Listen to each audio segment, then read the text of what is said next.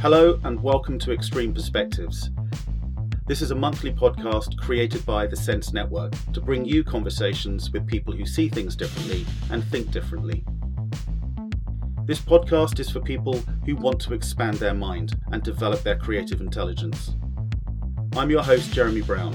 For 20 years, I've been seeking out people from the edges of culture, the creators, outliers, misfits, rebels, and the crazy ones. People who want to change things and push the human race forward. Today we're speaking with outlier, storyteller, child of earth and vegan chef Joel Brevet. In this mind-expanding conversation, we dive into the concept of le gomme, the commoditization of human nature, and how the Cavendish banana epitomizes a world lacking empathy. Hi Joel.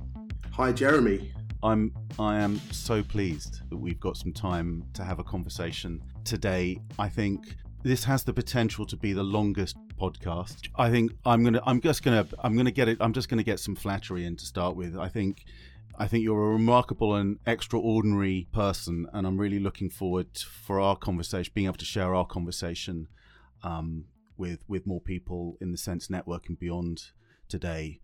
But as you know, how we always get these conversations started is with my question: are you an outlier, a misfit, a rebel, or a crazy one? Well, first of all, thank you for the lovely introduction. I feel honoured that you're giving my waffle been the longest podcast, the longest episode, giving it some credence. But to that question, I've kind of been giving it some thought. And actually, I think there should be another option, or all of the above. I think that could be all of the above, but I would say largely how I've become all of the above is by starting as an outlier. And I think that what happens as an outlier, just briefly, is by not being privy to the stories of everybody else at the camp, you end up making up your own. And as you start making up your own, or you start looking from the outside, seeing the wood for the trees while everybody else is in it, you start to develop a new, I suppose, mental paradigm, a new spiritual paradigm.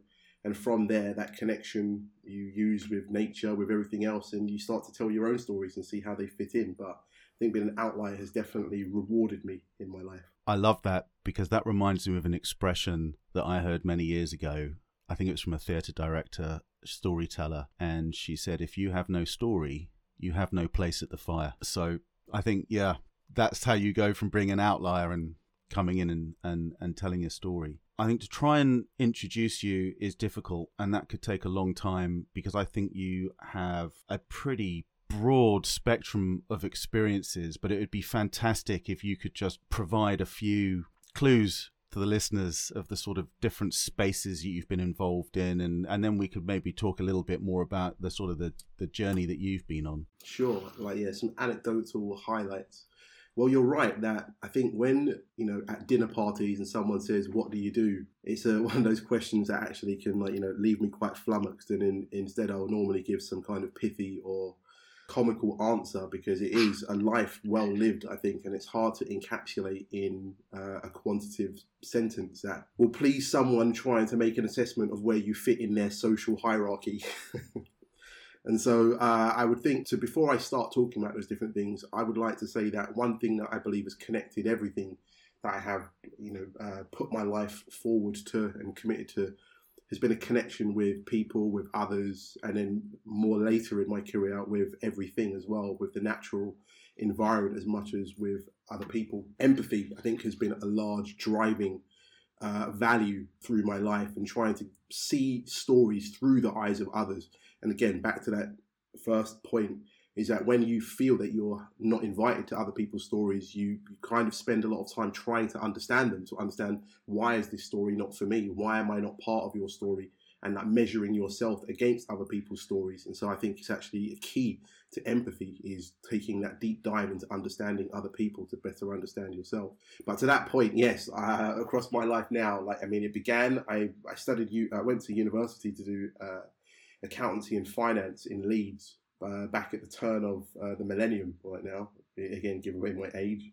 But then I actually turned that into becoming a bar owner. And at the time, I was one of the youngest bar owners in the UK. Channel 4 actually ended up commissioning and making a TV programme called The Hustlers, of which I was one of the episodes. My episode was called On the Rocks as a barman. So I was The Hustler on the Rocks. And really interesting period of life because I had kind of grown up, I feel quite religiously.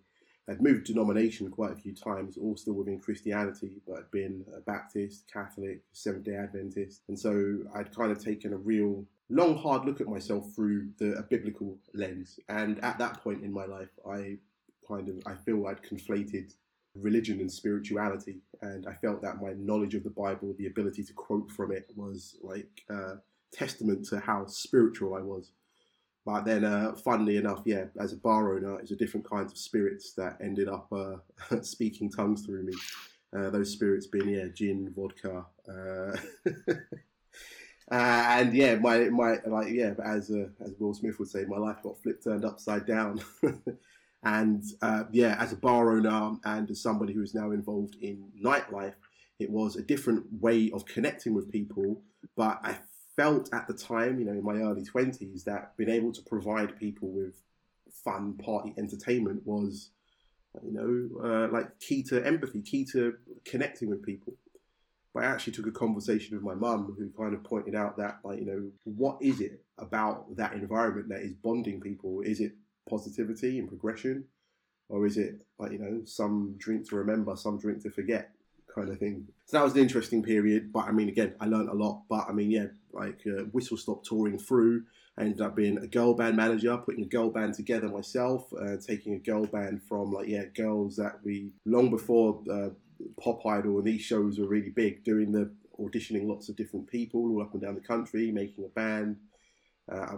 We never made it to superstardom. We made it to being Vodafone's one to watch of 2008, 2009, which was great. Got to do a small UK tour, did some music with Eric Prydz, someone who actually still, I really respect him as an artist and his music. So had some great moments in that. But then on from there, ended up being a gallerist and then an art dealer before becoming a newspaper founder, before getting back involved in human rights activism, helping people with startups, community management stuff and work in places like WeWork and other community spaces. And then in the last 5-6 years, I went vegan. I think a culmination of empathy, other conversations I've been having during my life kind of crystallized for me, and I recognized that I needed to have a more responsible and intersectional outlook on the things that matter to me. I started a vegan journey, and 5-6 years in, that has now framed a lot of the stuff that I am currently involved in, from global agricultural bioremediation projects to helping people with copywriting for regenerative Renaissance projects, and I suppose now a lot in the Web3 and the regenerative finance space. So, yeah. And you've also had a YouTube hit. Yes. So my vegan story, how it kind of got from just somebody choosing to adopt a new lifestyle, going vegan, and me now being this kind of voice in the vegan space, in the regenerative space, in the green sustainability space, is actually largely, I would say, down to in 2017, I made a parody of Stormzy's song Shut Up, and I called it Vegan Shut Up. It is available on Spotify, on Apple Music, all good music platforms, and on YouTube as well. It was one of the most fun experiences making that music video and that kind of whole song.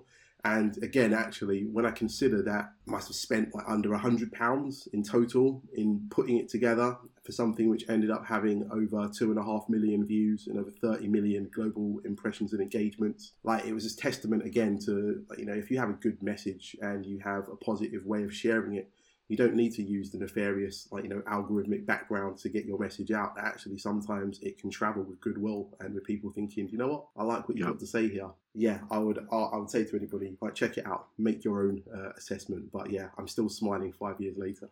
Yeah, no, I'm a firm believer in that as well. That's the power of a good idea. It should travel, and the advocacy will do the hard work for you. You've already, in our short conversation, you've mentioned empathy a number of times. I'd love to dig into that, because this is a word we hear a lot now, and certainly in our work, we, when we're thinking about the future, designing new products, empathy is a key skill. We know this. We as we talk about IQ, and there's the emotional intelligence, that's part of the empathy piece sits within there. And we're moving that on now to talk about from IQ to EQ to CQ, which is creative intelligence, where all of this starts to ladder up.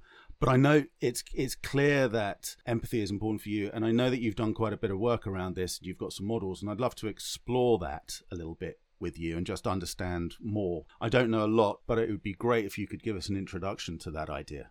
My life terrain has very much been a kind of like latitudinal research terrain that I've just kind of like, at different points of my life kind of stopped to take stock and look at why have things like, ended up playing out the way that they have, and like what could I have done more? How could other like factors have like played in to make those scenarios different? And again, this isn't like, better or worse, it's different, and kind of just trying to understand my social ecosystems. But I think that like when you take an ecosystem or holistic approach to thinking, to problem solving, to anything, you kind of end up almost organically like moving towards an empathetic mindset. And the reason why I would say that is because in one of the models that I've created, like my empathic framework, I've kind of created two columns ultimately where we kind of look at the economic framework, which is in essence, I would say, describes our current society. I was going to say our current malaise, but I think some people might not think of it as a malaise, but I do. But I mean, our current society, our current like kind of like world order and things is very much an economic framework. And I kind of juxtapose that against what an empathic or an empathetic framework could look like. And again, just to talk through it, like, the approach from an economic framework, I believe, and I have found to be largely opportunist. When you look at the development of capitalism, consumerism, the world in the way that we know it, I think it would be hard pushed for somebody to not see that opportunism is a defining factor in how things are appropriated, decisions are made, resources are taken, that the world is this kind of unnatural balance that, again, very ironic that the countries that have the most natural resources are also the countries which are the world's poorest countries. And countries that sometimes actually don't have any material resource are somehow the most, the richest and the wealthiest nations, which again can only speak to an opportunist approach underneath. Now, in the empathic framework, the approach is considerate from the beginning, because what the economic framework also does is it's a very linear approach. All of the externalities that that exist on the path to you making your product or making your decision or doing what it is are all by the by. They're not worth considering, because ultimately in this profit motive, it is only the business that you're doing, and everything else kind of gets thrown out, or in essence ultimately ends up on the balance sheet of the commons rather than of the person who is fulfilling or taking up this opportunity. And so to the next level, I would say that the economic framework is characterized by the businessman, the economic man, as we in economic theory is even described, the economic man. And that economic man, if we were to kind of, again, I don't know how people would picture that in their mind. If you've got your eyes closed and you think, what does the economic man look like? I think for a lot of literature and for a long time, it was very much painted as the kind of the upper crust Victorian fellow, who can be very well played by Charles Dance, who played Tyrion Lannister in Game of Thrones, and he was also, I think, he was in Bleak House as well. He may have been the miserly money owner. He plays great in Dickensian stories, but that kind of hawkish, money counting, like doesn't care about the emotions. Again, Ebenezer Scrooge kind of character is actually. Although that we look in stories and we sometimes go like, look at this bad guy, he's actually the pedestaled guy of this era that we live in. Because ultimately, I mean, although that, the directors and the CEOs of JP Morgan, BlackRock, Vanguard and these other groups know how to be with their PR management and narrative manipulation. They know how to present far nicer than Ebenezer Scrooge, but ultimately they're the same people. Because it's all about, farming off externalities to other parts of the world so that we can maximize profit in our kind of little space. However, that characterization of a being, from an empathic point of view, is is also non-gendered. It's just an empathic being.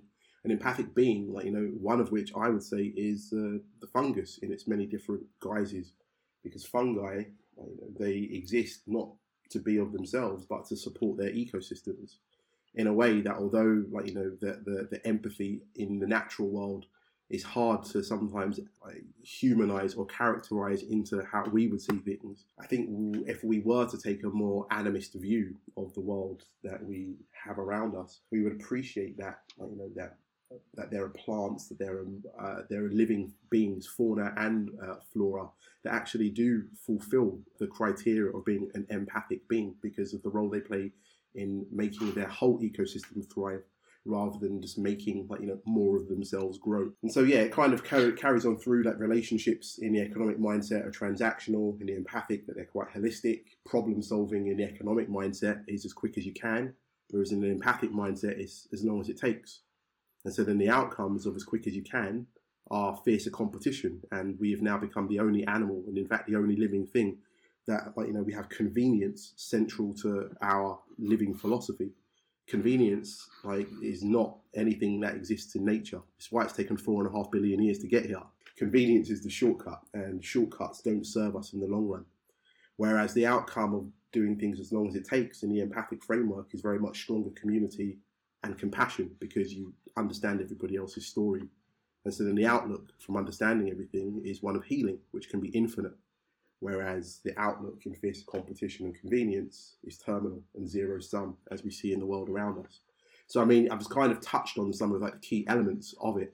But what I often kind of say to people is, now try and imagine when you look at empathy through the economic lens, which is, I think, what you, in essence, were touching on when you framed this monologue that I've gone on, which is empathy has become a buzzword because that's what the economy and an economic mindset does to everything.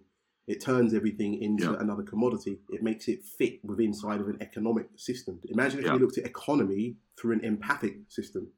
So now that we saw economy not as I have to hoard so that there's unnatural scarcity, but again, we create to thrive. We create to respect boundaries, and actually we will find that there is enough resource and there is enough for us actually all to thrive, without needing one person to be up here, another person down there. Something that I learned on my travels actually in Sweden and in Scandi countries at large, they have a principle which is called lagom, and this principle of lagom, which is speaks to even how they view society in Sweden, is this idea that if you have a jug and there are 6 glasses, that first time you pour and you make sure that all of the glasses get the same. There isn't an idea that one glass gets a load and another glass gets a little. The idea is that at any given point, what you're meant to be doing with the resource that you have is making sure that every single person who's part of, or every person or everything that's part of said resource story gets their equal and fair share. And that actually what they look to, and what is meant to be a sign of great character and of a great model citizen, is the ability to embody that principle of lagom, that making sure that when you share, that you can share equally. Now, again, as capitalism's tentacles kind of continue stretching out, does begin to dilute. But I find that, when you go and visit Scandinavian societies, you do find, that you're able to, I suppose, see that a lot clearer than I've definitely felt in the Anglosphere. Yeah, I think what you set out there is a model is very compelling, and remarkably I can see it working straight away, because there's a lot of things that just intuitively feel right and it's joined up. I wanted to go back to you as you were just talking about the empathic being and talking about fungus. Any excuse to talk about fungus I love, because I read Merlin Sheldrake's book Entangled Life. I might have mentioned that before, but that was really mind expanding in just the role of how that works under a forest floor, how certain plants support other plants that are sick, and it sends things out and it helps them, and it sends those nutrients out. But when you were talking about characterizing it in an empathic being, you were talking about the archetypes that might exist as the businessman. I wondered if you had an example of a character in literature or as a sort of Hollywood archetype that would get anywhere close to an empathic being that you were talking about. Is there anyone out there that you feel is manifesting that in any way? Well, I have to say that recently I've been watching shows like Billions and like, as you can imagine, almost antithetical to that principle. However, I think that, like, films that have really resonated with me in recent years, and actually across my life, and one that I even like name checked in a conversation yesterday, are films actually like Pocahontas and then even Avatar more recently, because I think the a character which is in both, but I mean in slightly different guises, is a central tree, a tree of knowledge, a tree which is actually part of the community. And in the Pocahontas story, again, I mean, this is like now back in the 90s that came out, but I would say that's actually probably the one and only time that Disney have created an animist song as their lead song, Colours of the Wind by Judy Kuhn, which is an amazing song if you take the time to listen to the lyrics, which is again about taking time to, like, can you paint with the colours of the wind? And it's just this idea that our senses, like, again, within the economic framework, that we've kind of siloed them, that we see what we see, we hear what we hear, we smell what we smell, you taste what you taste, and that is it. Whereas actually there's this idea that that things that we kind of maybe see or we don't see, like, like the wind and the river, you should be seeing them as brothers and sisters, or maybe, like, the feeling of autumn can be like an aunt who comes to visit every now and again, and giving personification to natural, not only natural environments, but natural mechanisms. Like, actually what happens when you go on that journey is it kind of reminds you that we have bought into this story for a long time, this kind of dualist Cartesian idea of us being transcendent and above nature, when actually we are nature. We're literally made of the same elements and atoms. We are literally the same proportion of like water to solid as the earth is. And it's kind of, sometimes it takes a moment to step back. And I think that's why I say that the two trees, the tree in Avatar and the tree in Pocahontas, they both just kind of remind me that conversations that we should be having with nature. Like, I grew up laughing at Prince Charles for talking with plants, whereas now it's probably the only idea within the monarchy that I agree with. So it makes you think to yourself, like, how do we reframe how we see everything, really? Because the stories that I was told, or the stories that I was led to believe through, like, my education and through growing up, are actually things that, as I've got older, I've had to, in essence, unlearn, because they speak to only one perspective. And again, that economic framework. And that economic framework doesn't allow for us to recognize the personhood of our natural environment around us, which deserve the same respect as we do. I think you're touching on so many fascinating ideas there. But what is central to this are the narratives that surround us.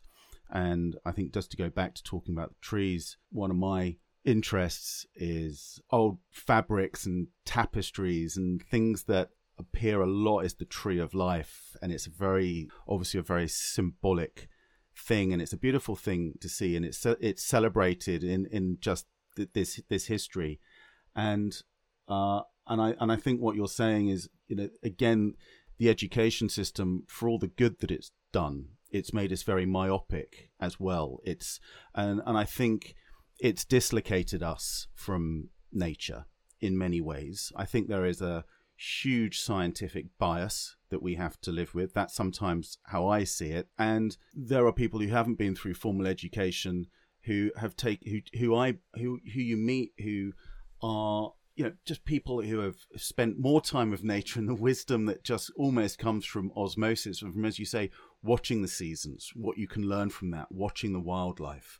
And I think that for me, there's almost more inspiration. And one of the things I often talk about, and this is trying to bridge back to the point you're making around the approach, the opportunistic or the considerate or the businessman or the empathic being, is I practiced Kung Fu for a very long time, and there are forms in Kung Fu that you learn, and I will maintain that I learned more about strategy from practicing forms and understanding movement and leverage and how the body works, then I mean, there are certain texts within sort of strategy and things like that that are amazingly good. But that, for me, has been hugely inspirational. Sure. I mean, I was going to say that I think that what happens in formal education is we're started at data points and we refine that data into knowledge. I find that people who have acquired that, you know, their experience outside of the formal education system, they begin at wisdom and then they refine that to insight, right? Because the natural world gives you everything you need. All of what we are learning in this kind of data knowledge matrix is all abstract. It doesn't actually really exist. Like, none of it does. Like, money is an idea and a game that we tell ourselves. Time is an idea and a game that we tell ourselves. But actually, you know, what those games create all of the fog that fill up our heads.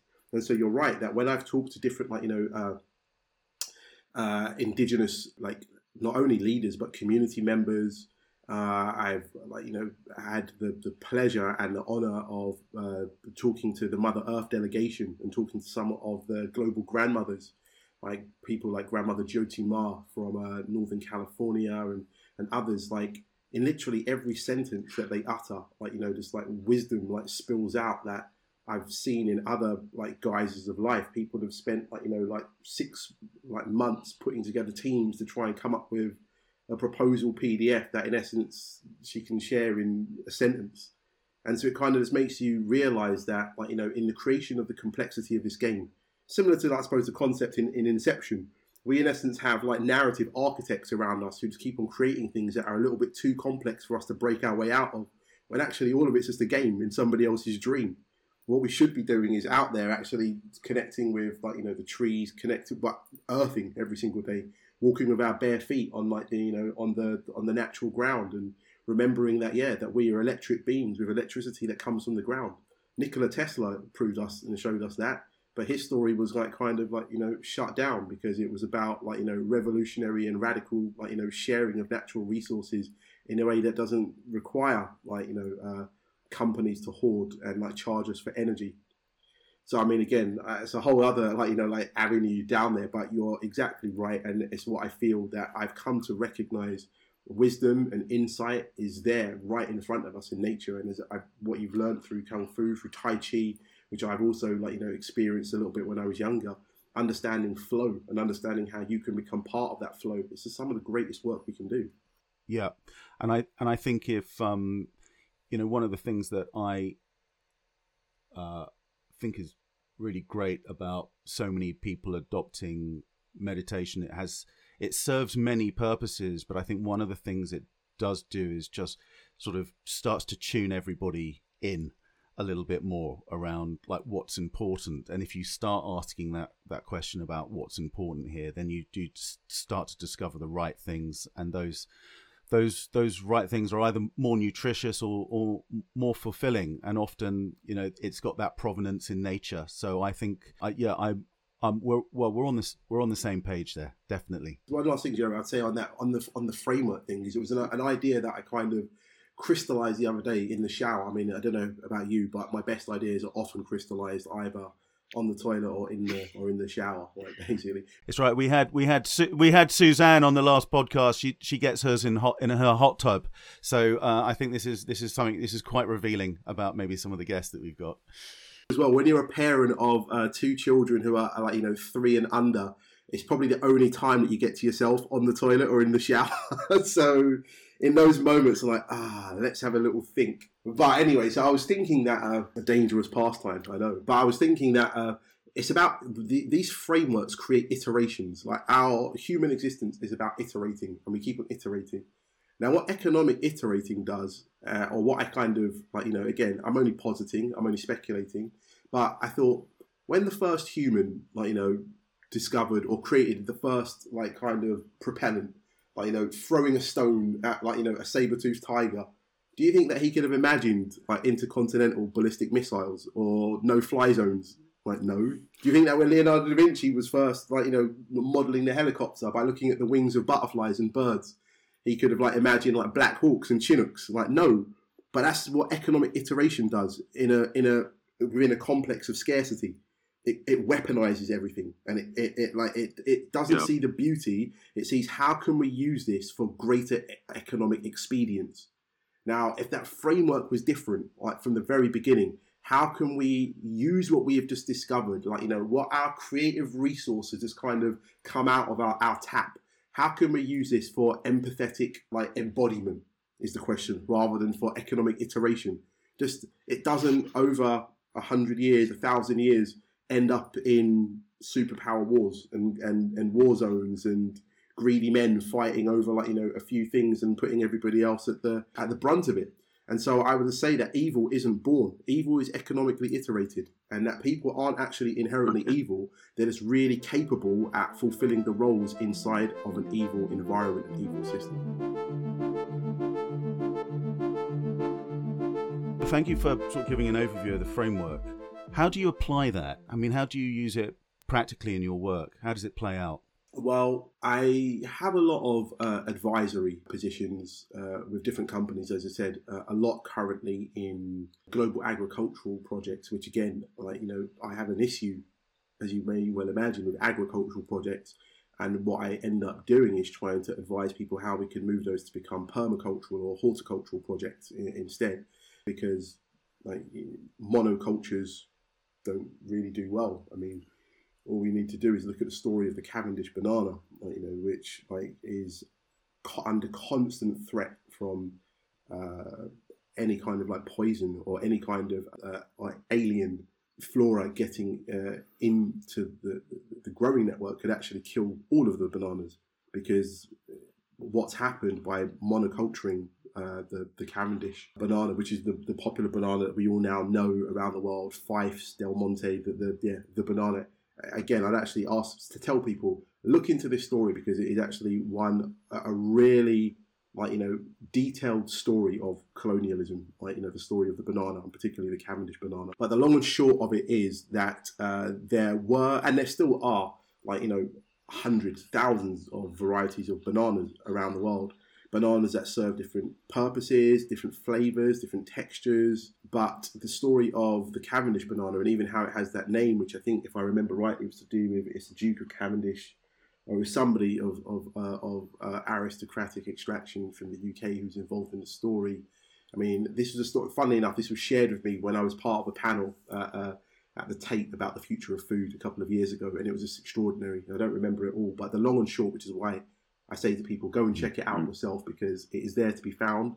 There are podcasts about it, but there is a really, like, interesting story as to how bananas around the world and traders of bananas in other, like, kind of locales were kind of pushed out of the market to make way for, in essence, what has become a European-dominated banana and a particular type.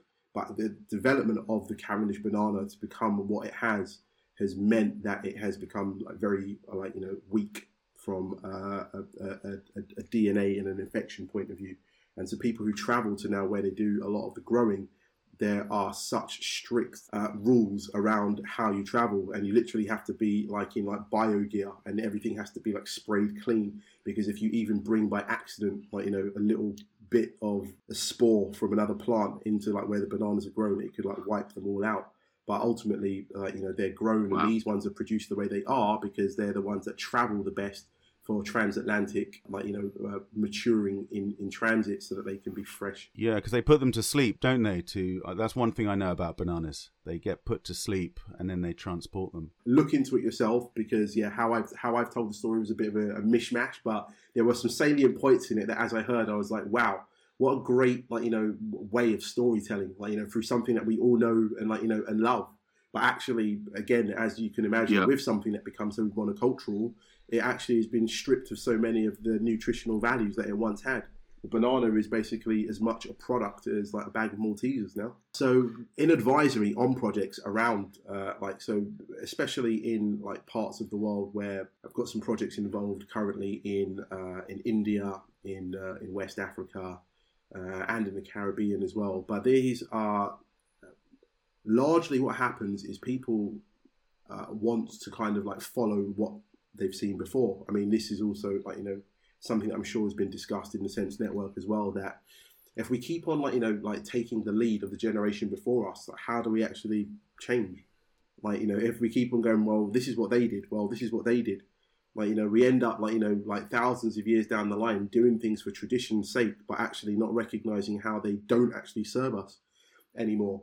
And so I think what has been a large part of my offering and how I apply that empathic framework in those scenarios is kind of like letting people know that I know that a lot of the world's big companies and projects that, have capitalized, greatly in the last couple of decades, even in the last century.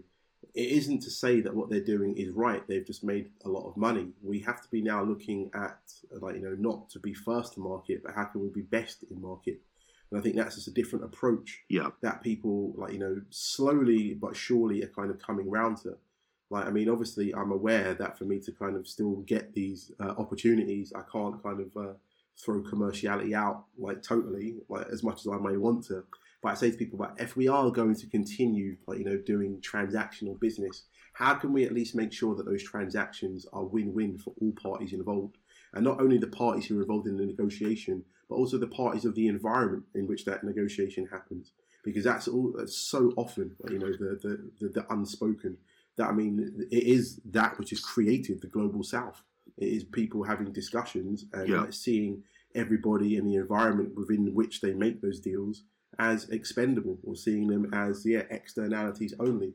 Whereas for me now, on these projects, it's how can we, using even some of the new technology that we have available, making sure that for every 1,000 acres, say, that we're looking at doing planting and growing, that we create an educational resource or an ideas lab. How do we use the byproducts of whatever it is that we're growing, using new 3D printing technology to create things like hempcrete, or creating other kinds of natural concrete product that can be used in the development and building of homes and structures in the future that don't have so much of a strain on the environment, so much less water use, and can actually also be part of a carbon sequestering or bioremediation strategy.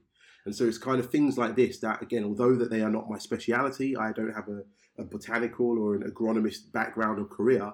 It's just about having, again, the empathy for not only myself and other human stakeholders, but for the environmental stakeholders in any conversation, and making sure that whenever any of these discussions have been progressed, that at any given point, I'm just let's slow the roll. Have we thought about all of this? Yep. Let's slow the roll. Have we thought about all of this? And it's having someone in the room to just say, that saying, if you want to go fast, go alone. You want to go far, we go together. And I say to people, if we want to go far, we need to slow down.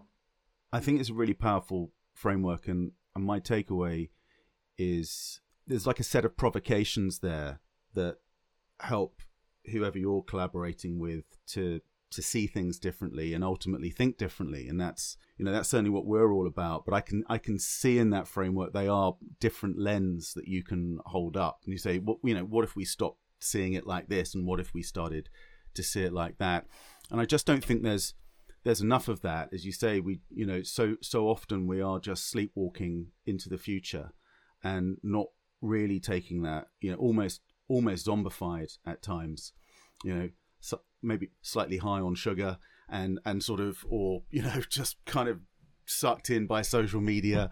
And I think it is that time, I think there's one theme that's sort of emerging here for us, is just that kind of just re-engage with nature and start to ask some questions about what's going on. And that's at every level, at an individual level and also at a systemic level as well. And so I was just gonna kind of throw another question in and to sort of ask, what's your sort of latest project that you're working on?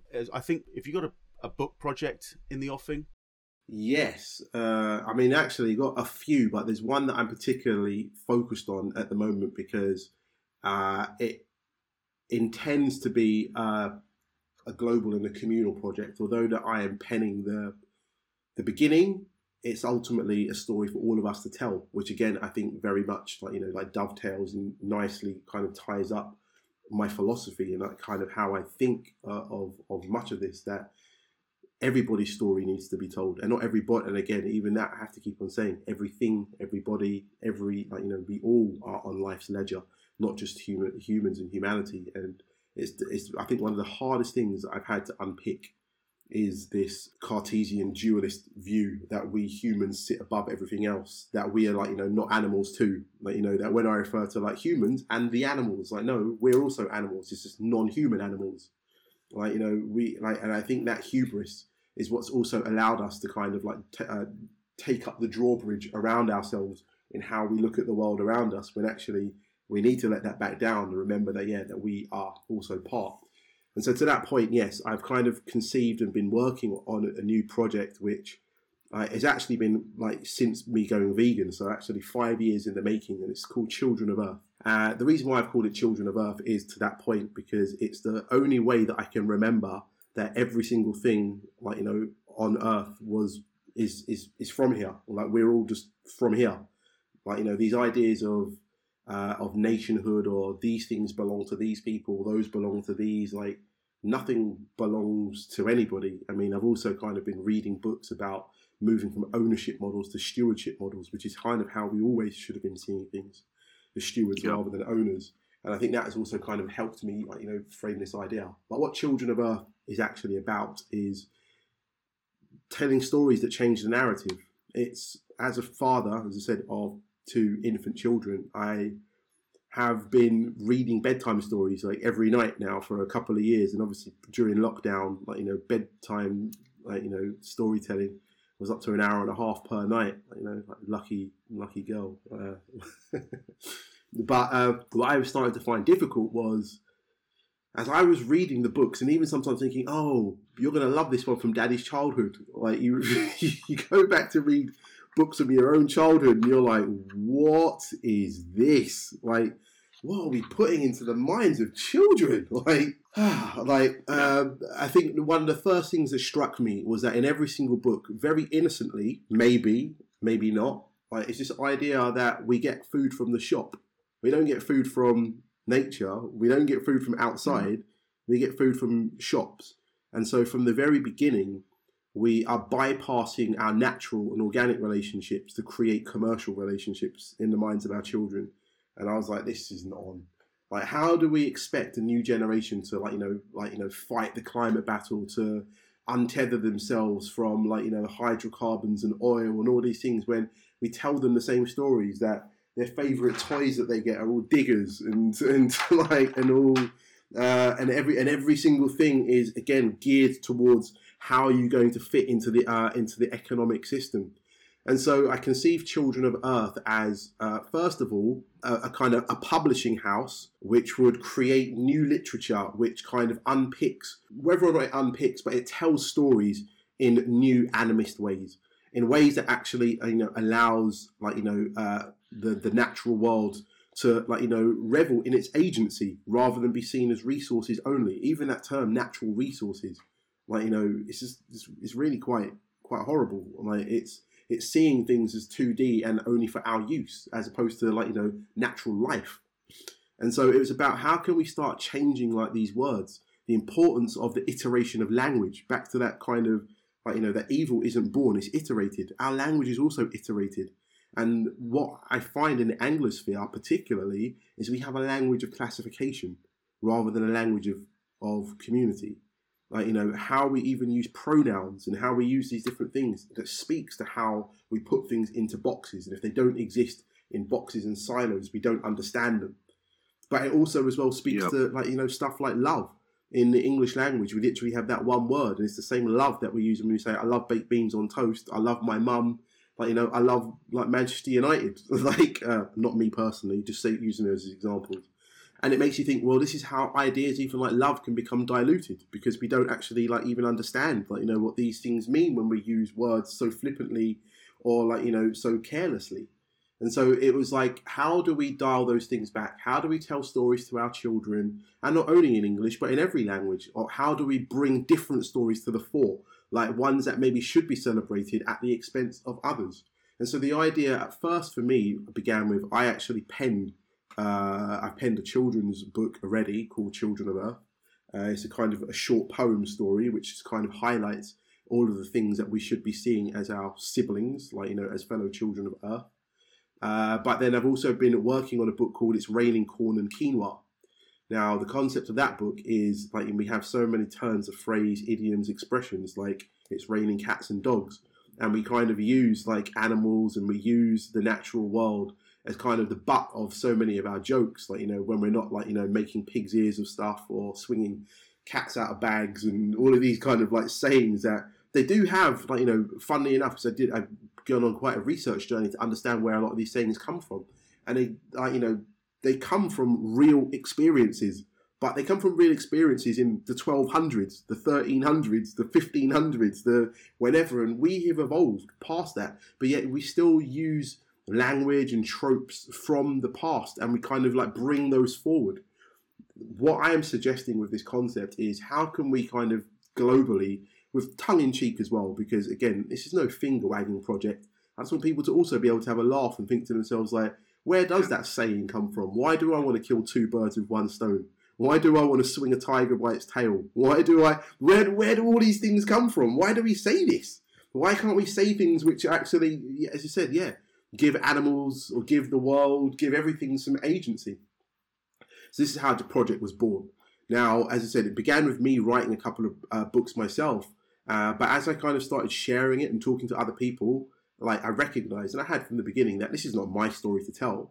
Like, this is just me giving my couple of examples, but this is actually meant to be something which is global. I want everybody to kind of be inspired by an idea of, let me take the moment to think about the words that I use, the things that I say, like what do they actually mean in context? How can I change that for the better? And how can my personal iteration of language do something to heal even the social fabric of society? Yeah. I would say that a lot of the problems that we have in our society are down to, like, how language and how different of us see language, like, is falling down. I think there's a great quote from Khalil Gibran, if I can remember. It's like, between the things that we mean and don't say, and we say and we don't mean, is where most of the love is lost. And that love is not only a romantic love, but also like, a social cohesion understanding of love and community.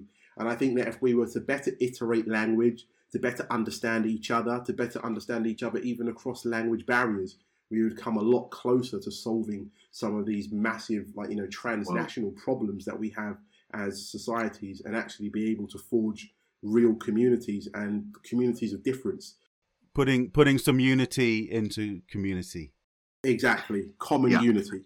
So at the moment, where I am at with it now is it's kind of developed to be, it's starting to morph into becoming like a DAO in the kind of Web3 world, because Web3 protocols also offer a lot of what would be required to make a project like this grow.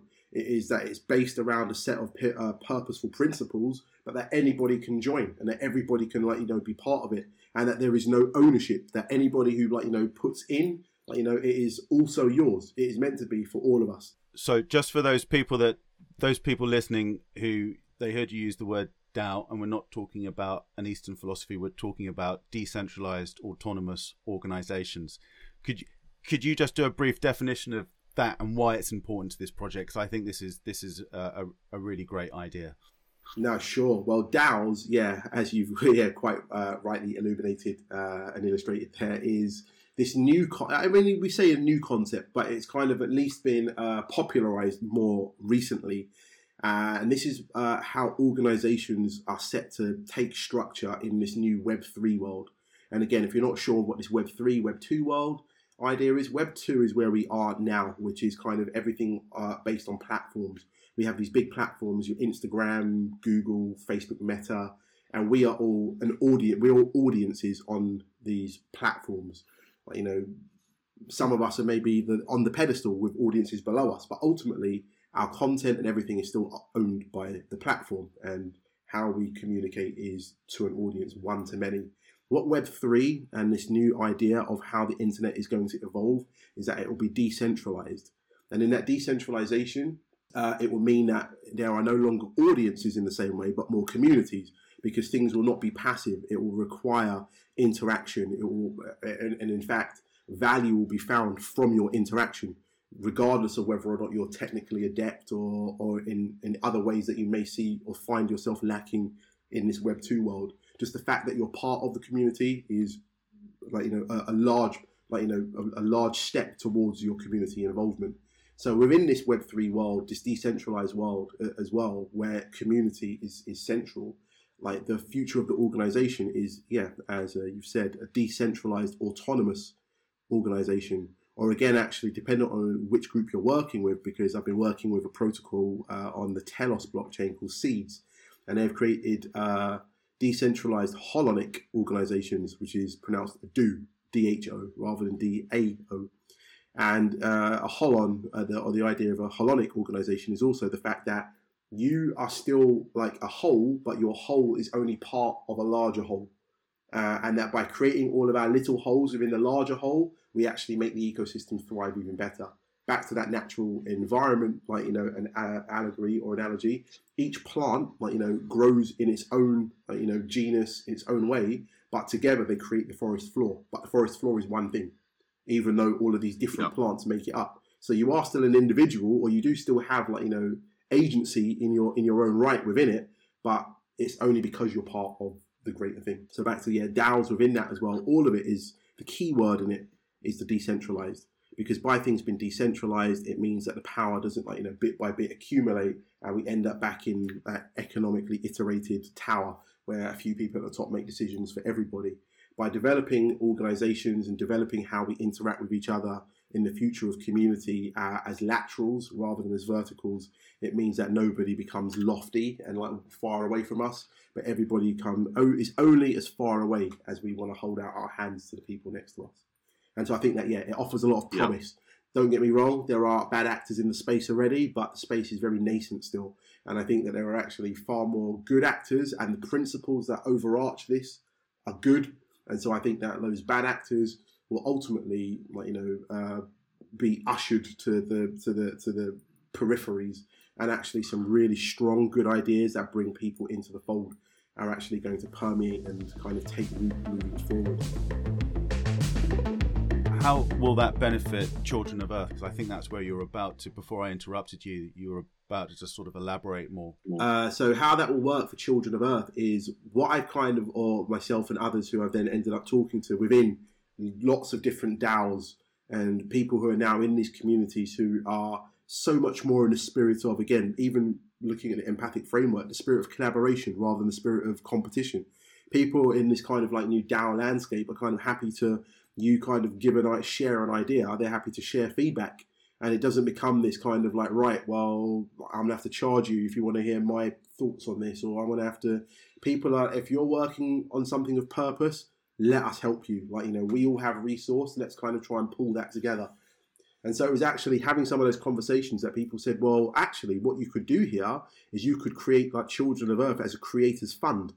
Using DAO and Web3 technology, what you could do is in essence ring fence resources to allow or to support and cultivate an environment of organic storytellers from all around the world to push forward stories that have long been pushed to the side because they don't fit into the economic model. How can we now bring back some of those others? I mean, a great book that I read recently from an author, Jenny Odell, which is, I think it's let me tell you, How to Do Nothing, Resisting the Attention Economy by Jenny Odell. She talks about the usefulness of uselessness.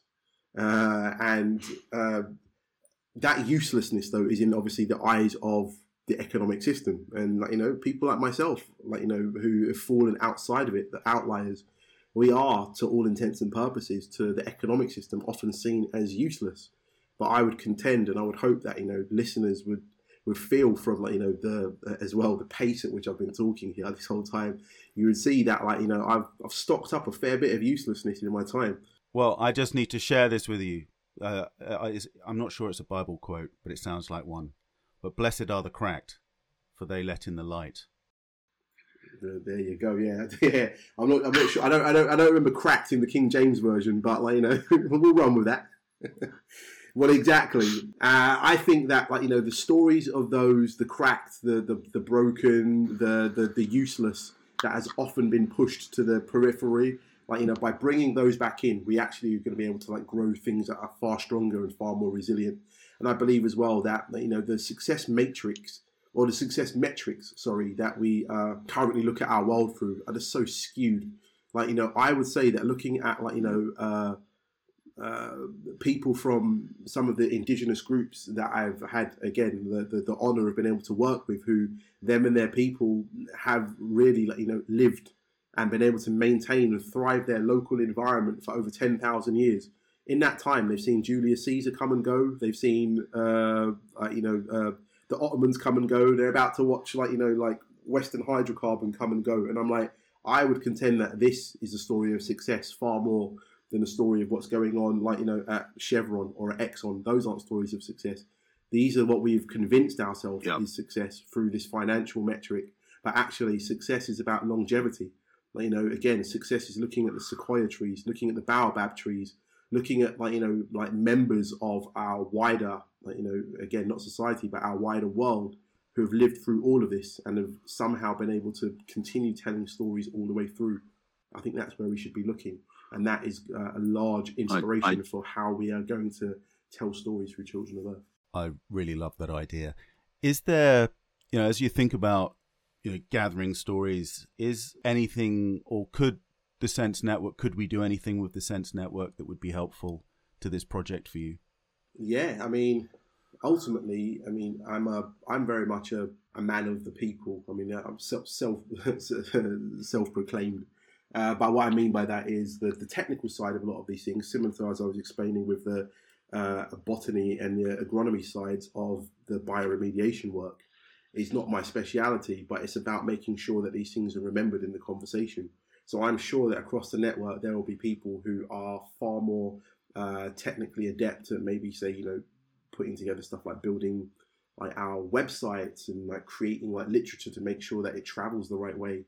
As I said, when I think back to the example of me making that vegan shut-up track for under £100 and actually having a whole load of fun while doing it, but then seeing that, the strength of the idea and the strength of the content travel to over 30 million impressions and engagements, this lets me know that, that when you're doing these things and you're doing them right, the right people come on board, you can do things without it kind of fitting into an economic framework, but actually people want to take part because they believe in what it is that we're doing. And together we can do something great.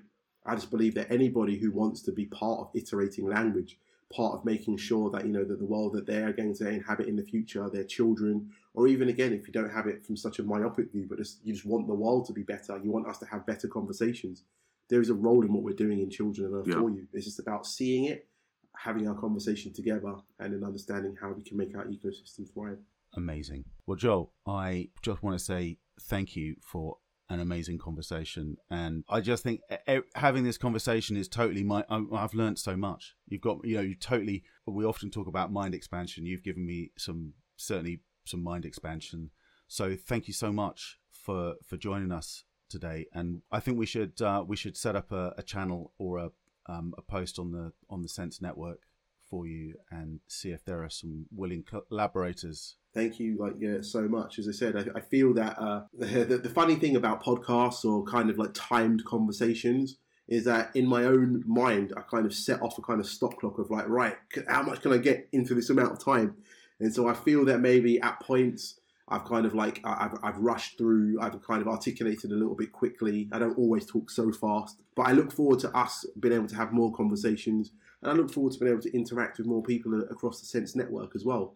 Ultimately, if there is anything to take from the stories that I think I've shared today, is that my life has been about learning from other people, and not in necessarily the ways that people would expect, that in a prescribed time and place that we sit down and we do a workshop, but just chilling out with people, just being, and just by being has actually been the greatest reward. I totally agree, and maybe as a follow up to this, if people have tuned in, we could maybe schedule an hour, almost like an Ask Me Anything, and people can rock up and they can listen if they don't want to take part and be passive, or if people have got some big questions or some stories to share and get that conversation started. That might be a really nice way of kickstarting it. Sounds amazing. As I said, anything that helps us all grow together, in that spirit of collaboration rather than competition. Ultimately, we are the agents of our own future. Let's go and do it. And that's why we're called Sense Worldwide. Thank you so much, Joel. Cheers, Jeremy. Thank you for listening to Extreme Perspectives, brought to you by Sense Worldwide. We'd love you to join the conversation using the hashtag Extreme Perspectives. If you enjoyed it, do leave us a review. The Sense Network collaborates with many of the world's most innovative companies to help them to be more innovative. Join us at thesensenetwork.com or get in touch via email hello@senseworldwide.com.